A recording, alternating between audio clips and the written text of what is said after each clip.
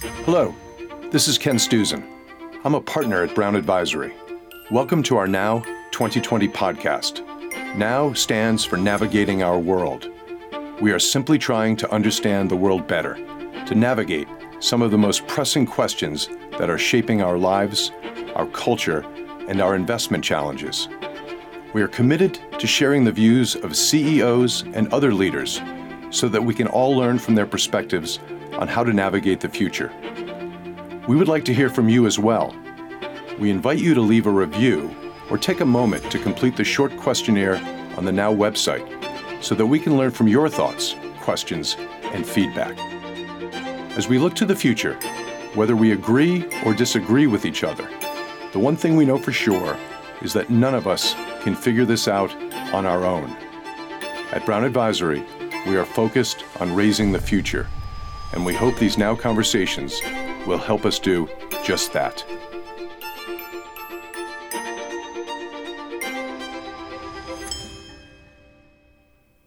Back in April, we launched this podcast with a conversation with Jon Meacham, the Pulitzer Prize-winning historian.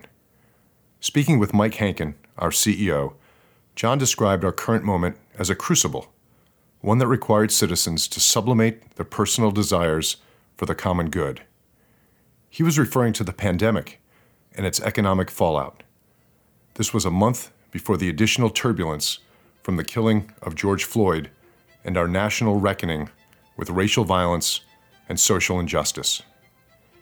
Mike and Jon talked about whether and how we could come together to address our challenges in the midst of what often feels like paralyzing polarization. And yet, in the realm of science, and specifically in the arena of space science and space exploration, the focus is entirely on working together for the common good. As space scientists tackle big questions, what does it mean to be human? What is our place in the universe? Are we alone? They collaborate across institutions and across countries, sometimes with countries which, from a geopolitical standpoint, may be perceived as adversaries. I'm Ken Stuzen. You've heard my voice in the introduction to our podcast, but this week I have the great pleasure of talking with Jason Callery, an astrophysicist and the Mission Area Executive for Civil Space at the Johns Hopkins Applied Physics Lab. Talking with Jason about the immense scale of the universe and the challenge of exploring its mysteries was frankly inspiring. It was a powerful reminder about how shared inspiration and common purpose can bring us closer together. We choose to go to the moon in this decade and do the other things, not because they are easy, but because they are hard. Because that goal will serve to organize and measure the best of our energies and skills. Because that challenge is one that we're willing to... Jason, it's really terrific to have you with us today. I suspect that I'm going to speak for a lot of our audience when I suggest that my education and vocational background are quite different than yours. So this should be a really great learning experience for many of us. Yeah, so space exploration is a very exciting topic today within our nation's space program and also the global space program that we have. So I work at the Johns Hopkins University Applied Physics Laboratory, and I'm in charge of the civil space program there, where we do a lot of work with NASA to explore the universe and explore our understanding of the universe and better understand what our place in that universe is. So it's a very exciting time to be a space scientist, and we have a lot of projects underway, a lot of great engineering, great technologies, great scientific research, a lot of great international partnerships as well to expand our knowledge about the universe. Let me ask you to do this. Could we jump in to one of the projects that perhaps we should all be aware of? In a sense, be more specific about the kinds of things you guys are working on or thinking about now. So let's see. So one of the big discoveries in all of space science in the last couple of decades has been the discovery of ocean worlds, right? So when you look at our planet, when you look at Earth, one of its most distinctive characteristics is its ocean. And for a long time, we thought that ocean was unique to Earth and other worlds didn't have an ocean. But we've now discovered that many of the moons in the outer solar system do have oceans. It's just that they're subsurface oceans. They're not surface oceans. And we've also seen evidence of those oceans venting into space. So there are probably layers of ice and fissures in that ice, and you can see that water spewing into space through different spacecraft and telescopes that we've built. So there's a big goal right now on understanding these ocean worlds and trying to determine whether or not they could be habitable, whether or not there could be life in these oceans. If you look at our own ocean on Earth, even if you go down to the bottom of the ocean floor where there's intense pressure, there's heat sources from hydrothermal vents that are pumping heat into the ocean, there's no light, we see life thriving. And so could there be life elsewhere in our solar system within these subsurface oceans? So there's a project that we're building called Europa Clipper. It's a project that's being built jointly by the Jet Propulsion Lab and the Applied Physics Lab, a big NASA mission to explore habitability on one of Jupiter's moons, Europa. And there's another mission that we're building called Dragonfly, which is going to fly to one of Saturn's moons called Titan, which is a unique moon. It has a thick atmosphere. It has a low surface gravity. So we're actually going to fly in the air on Titan and land and study the prebiotic chemistry of Titan and explore its habitability. And then we're building this nuclear-powered octocopter that's about the size of your car that's going to land. It's full of science experiments. It has seismometers. It has cameras. It has a drill. It can sample into the Titan dirt and study it. And then when we're done with a given landing site, we can fly. So it's like a drone, a big drone, a complex drone. It can fly to another destination and repeat some of its science experiments. So those are two of the projects underway right now related to better understanding habitability in our solar system. Talk a little bit about the prioritization process. How do you determine which areas of exploration warrant the capital and effort to pursue? So the way that space science is done, not only in the US, but also in other countries, for example, in the European Space Agency and the European nations, is that there are these processes called decadal surveys where the National Academy of Sciences and Engineering gets the scientific community together once every 10 years, and the community outlines what they see as the biggest challenges in space exploration for the next 10 years. And so they write a major report, and then that report ends up becoming an input to, for example, in the US, to NASA Space Science Program. It also guides some of the things that we do in the National Science Foundation and other science agencies. And so within that decadal survey is kind of a census and an evaluation of the sense of that field. So for example, in NASA Space Science Program, we do one of these decadal surveys that's focused on Earth science, the study of our planet, one that's focused on planetary science, which is the study of planets and asteroids and comets and moons in our solar system other than Earth. One is the study of heliophysics, which is the study of our sun and how our sun impacts our planet and other worlds in our solar system. And one is astrophysics, which is the study of everything beyond our solar system. So it's really those community-driven studies that outline what the priorities are. And then once you have those priorities, then NASA implements missions to achieve those priorities. But scattered within that is a cadence of competitive opportunities where NASA will open it up and allow anybody in the science community to propose a bold challenge, a bold science experiment. And so within planetary science, it's often building a spacecraft and flying that spacecraft to a destination to take measurements. Within astrophysics, it's often building a telescope, launching that telescope to orbit Earth and observe the universe from that vantage point. Let me ask you just a follow-up question on that.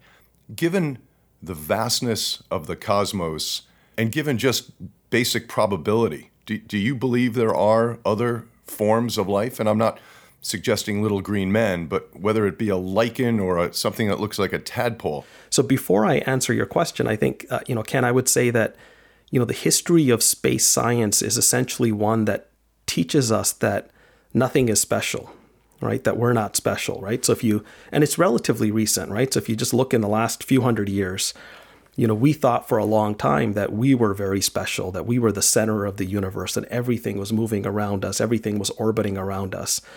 And it took science, right? It took a scientist looking through a telescope, that was Galileo, to change that model because he observed other things in the universe, the moons of Jupiter, that were going around Jupiter, and therefore everything wasn't moving around Earth.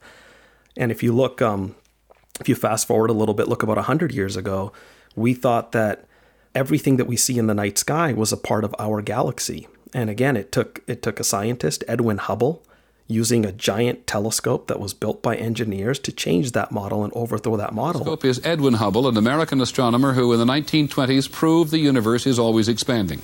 Dr. Hubble died in 1953, but 50 members and basically teach us that a subset of what we see in the night sky is not even a part of our galaxy. Those are entire galaxies themselves that have millions and billions of stars. So, today, we're at a point where we've made a remarkable discovery in the last 20 years. NASA built a telescope called Kepler, and that telescope was designed to determine whether or not planets like the Earth exist around other stars in the galaxy, right? We knew about the planets within our solar system, but we didn't know if there were planets around other stars. And the results from Kepler are breathtaking. They teach us that not only are there planets around other stars, but all stars are likely to have planets, and that most planets that form in the universe are small rocky objects. The things that look like Jupiter and Saturn are rare. It's really the things that look like Earth and Mars that are more common. And so now for the first time, we have this, the universe has been kind to us. The universe has given us all of these worlds.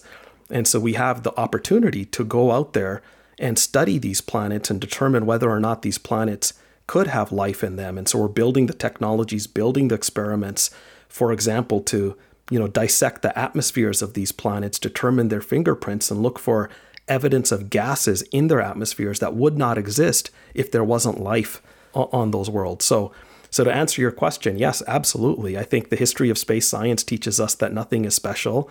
There are hundreds of billions of stars in our galaxy, and there are hundreds of billions of galaxies in the universe. So the number of stars in the universe is a 1 with 23 zeros after it, and every one of those stars has planets. So there are definitely Earth-like worlds out there, and there are definitely sun-like stars out there, and you will find combinations of Earth-like worlds around sun-like stars that likely had very similar conditions to our own solar system. And so I do firmly believe that there's life out there.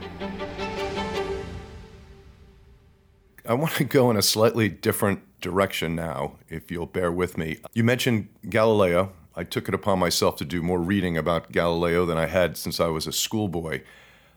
I'm going to read a quote that is, I think, fairly well known, and then I'd like to get your response. He wrote that in questions of science, the authority of 1,000 is not worth the humble reasoning of a single man. My first comment is that's not a quote from a humble man, and he was, I suspect, not a very humble man. But this notion that a single individual could help change the arc of science and therefore history, it's pretty awe-inspiring, I suspect. Yeah, so that's the scientific method, right? Most scientists in the world are pursuing their own research programs, and they quickly become experts in their own domain. So they build up their research groups, they have students and postdocs that they mentor, and then when they challenge a new paradigm or they challenge a new problem in space exploration, they're often, developing the technologies or using an asset to take measurements that are at a level of detail and a level of clarity that just hasn't existed before. So within that study, you are bound to learn something brand new that will overthrow existing models or existing theories of how people thought things work. So there are hundreds of research papers being published, every week in space science themes, and it's really exciting, right? It's really exciting because we have a lot of different tools at our disposal to make those advances. But sometimes what happens is, those papers, and this is certainly the case with Galileo, and it's been the case with other scientists. Sometimes it takes a while for us to adjust and for us to accept that scientific discovery because it's so earth-shattering, it's so different from what people believe that it requires some type of validation. It requires some additional empirical evidence, or so it can take time. So, a good example of this is there was a scientist, Eugene Parker, who postulated the existence of a solar wind, 60 years ago. And, it took a while for the science community to accept that. And, for 50 years now, 50 plus years, the space science community has prioritized the knowledge that would be gained by building a spacecraft that could actually fly through the sun's atmosphere and study the sun up close by achieving that. And it took us 50 plus years to come up with an implementation that could actually succeed to do that science. And engineers worked, they built the technologies, we built the engineering, we came up with a very creative and novel enabling orbit for the spacecraft that would get it closer and closer to the sun. And then 2 years ago, we launched it. It was called Parker Solar Probe. We actually named it after Eugene Parker, the scientist that postulated the existence of the solar wind. And we're now answering questions that have been lingering for more than 50 years. So it takes time, but absolutely a single scientist writing a single science paper, making a discovery can change an entire field. One of the things that I find most interesting is that the big problems that you all are facing can't be done by individuals at the end of the day. And I think one of the fascinating things we talked about was the notion of global cooperation amongst countries. And this Brown Advisory podcast has really been focused on issues of polarization in society globally. And yet space seems to be an area where people work more closely together, where there is a long history of international cooperation.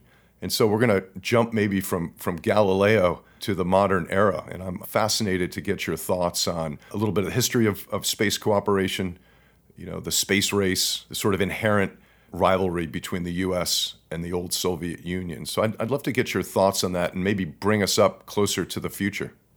Yeah, so Ken, I agree with you. So we live in a polarized world, and I think space exploration is a wonderful theme and a pursuit that binds us. And the challenges and the problems that we're trying to address in space exploration are some of the biggest that we face, and on the grandest scales. And so we really need the brightest from around the world to pull together and work together to solve those challenges. But I'm also not surprised that space exploration has that. If you just take a look at the view of our planet, of Earth from space, and contrast it with our day-to-day interactions with our environment, it's very different, right? So if you look at, as we're going about our day-to-day lives, I kind of feel like we've binned up everything on planet Earth. You look at the news cycle right now, and we're talking about COVID-19 and certain states spiking up, and in certain countries the trends coming down. You look at battles and wars and political discussions, and they're all driven by our kind of human-made binning of the planet. When you look at Earth from space, you see something very different, right? You see a fragile place. You see, it's one world. There are no borders. There are no states. There are no countries. It's land, ocean, air, and life. And so just that alone, like the perspective of what almost everything and almost everyone on the planet thinks about and interacts with every day, is seen very differently from a space-based perspective than an Earth-based perspective. And so I think that alone helps bind us. We're in it together. We need to work together to understand our world and to improve it. In July of 1975, after 2 years of training, the United States and the Soviet Union launched spacecrafts into orbit. Both control centers, Moscow and Houston, have given a go for docking. Here's Walter Cronkite on the CBS Evening News later that day. The United States and the Soviet Union, after decades of Cold War conflict, found a unity in space they'd not been able to achieve on Earth. And it was signified by a handshake. Right, if you look at the rest of space, right, if you go beyond our planet Earth, it's even stronger because there's no ownership, right? On Earth, there is ownership. The bins are real. They have consequences. Countries have laws and rules and political systems and different currency, etc. But in space, none of that exists.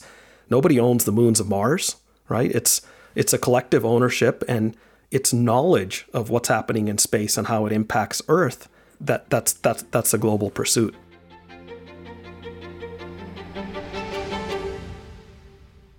We always talk about the importance of STEM, more STEM, better trained young people coming out, great jobs that could be enjoyed by young people with those kinds of backgrounds. And it seems to be a sort of a national outcry that if we had more of our young people trained in STEM, that this would lead to better jobs, better outcomes. There's a whole, I think, virtuous circle in terms of what those jobs would mean. What are your thoughts or ideas on that? So Ken, I agree, and I worry a lot about the pipeline of young people coming into STEM, coming into scientific fields and building that technical workforce, because again, the kinds of questions that we're answering are intrinsically very hard, and we need the best and brightest of the next generation to come into science. So when I think of this, STEM is of course science, technology, engineering, and math. I have 4 kids, right? When I teach my kids about STEM, it's not so much as focusing on those specific domains as separate areas, but really thinking about projects that can make a difference in the world and help the world and humanity, that naturally bring together those ingredients. I see them as ingredients of projects that we need and of solutions that we need to challenges. So, we were talking earlier about a telescope, and a telescope is a great example of STEM, right? It's driven and motivated by bold science goals. It requires the development of new technologies.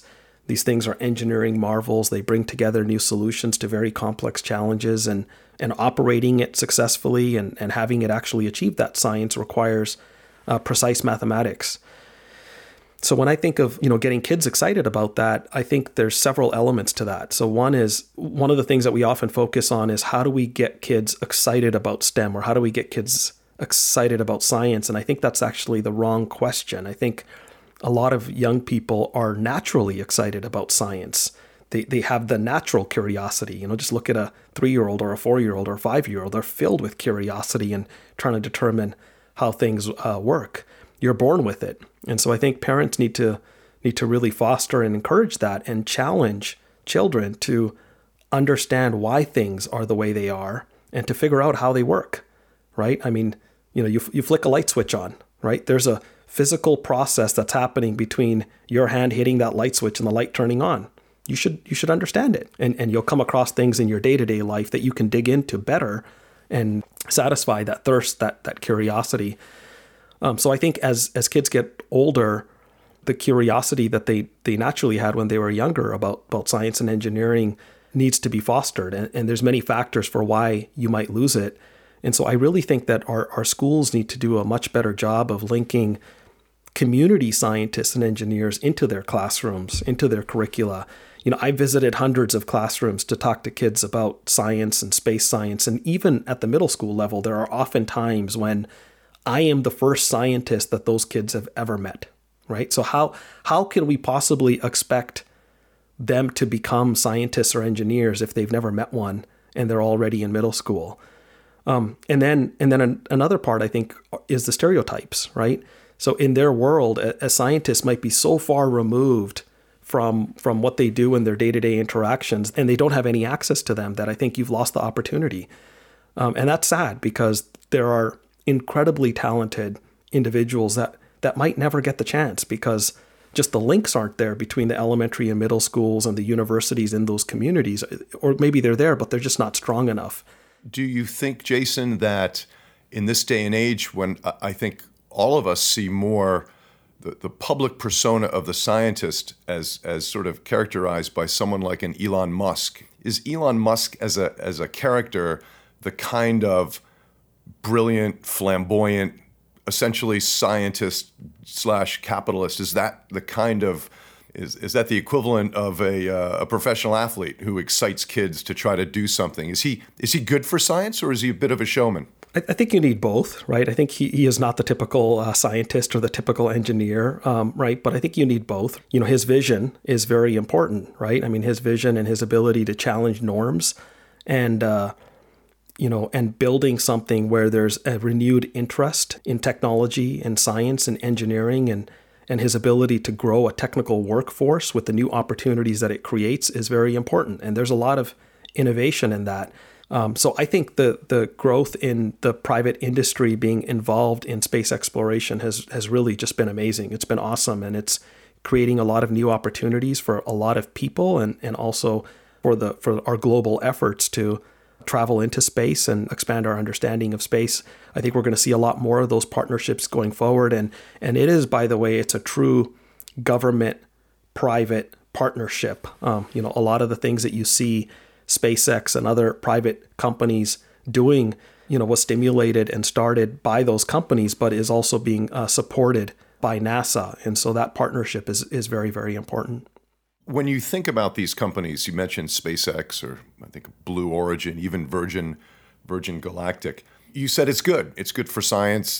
Do you worry about, from a regulatory perspective, that people are meddling in things that perhaps they shouldn't be, that it's getting in the way of traditional scientists such as yourself? Or is there, from your perspective, more of an issue of the more the merrier? I think there is a downside, and I think we do need a little bit more regulation. We need some rules and some controls. An analogy is, the air flight industry. You have the FAA that, provides a lot of the oversight and some controls.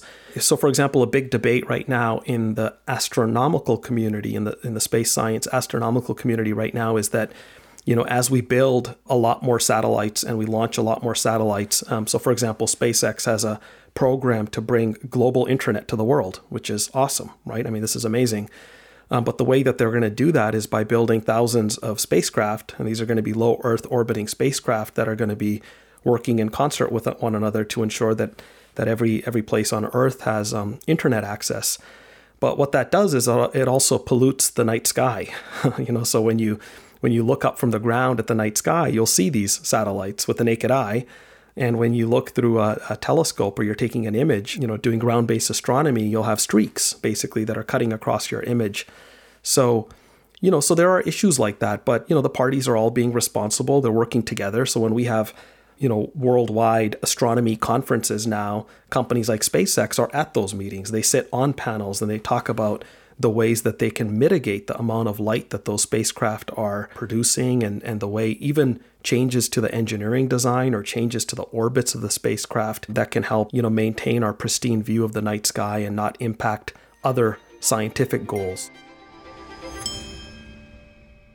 Jason, I'm going to tell a little story about myself when we first chatted. We were talking in the context of collaboration, global collaboration for the betterment of everyone. And you started to talk about what I would describe as an anti-asteroid planetary defense initiative. And when you first started chatting about it, I thought you were sort of making fun of the liberal arts grads in the room, but that's not the case. Could you talk a little bit about that? I find that absolutely fascinating and literally right out of the movies. Yeah, so planetary defense is looking at the threat of asteroids that could have a catastrophic effect on life. And so this happens, right? The Earth is being peppered by asteroids all the time. Once every 2 weeks, we get hit by an asteroid that's about 1 meter across. Once a year, we get hit by something that's about the size of a table, a little bit bigger than that. And once a decade or once every few decades, something larger comes in. A recent example was in a town in Russia called Chelyabinsk, which is a town that contains more than 1 million people. There was an asteroid about 7 years ago that exploded right over the city of 1 million people, and it released 20 to 30 times as much energy as the atomic bomb from World War II. There were a lot of people were injured. There was a lot of damage in the city. And so the worldwide space science community has come together and created a program called Planetary Defense. So this is an international effort. There are meetings being organized every year to prepare and respond to a potential impact of an asteroid. This includes response drills, how international coordination between governments would happen, etc. And there are missions being developed now to mitigate those impacts. A good example is a mission called DART, the Double Asteroid Redirection Test. This is the first flight mission in planetary defense. It's being built by NASA. Welcome back, everyone. NASA wants to crash into an asteroid on purpose. What they're hoping is that it could potentially save the planet. So to do it, they need this spacecraft. It's called a DART, which stands for Double Asteroid Redirection Test. We're going to take a spacecraft and we're going to collide that spacecraft into an asteroid, not an asteroid that threatens Earth. It's just a small asteroid. And we're going to move the orbit of that asteroid. So we're going to prove that we can use a spacecraft to deflect an asteroid.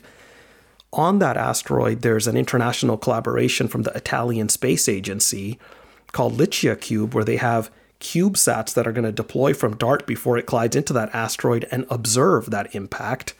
And now the European Space Agency has agreed to build a follow-on mission called Hera that's going to go and observe the system and the resulting impact crater and measure the asteroid's mass following DART.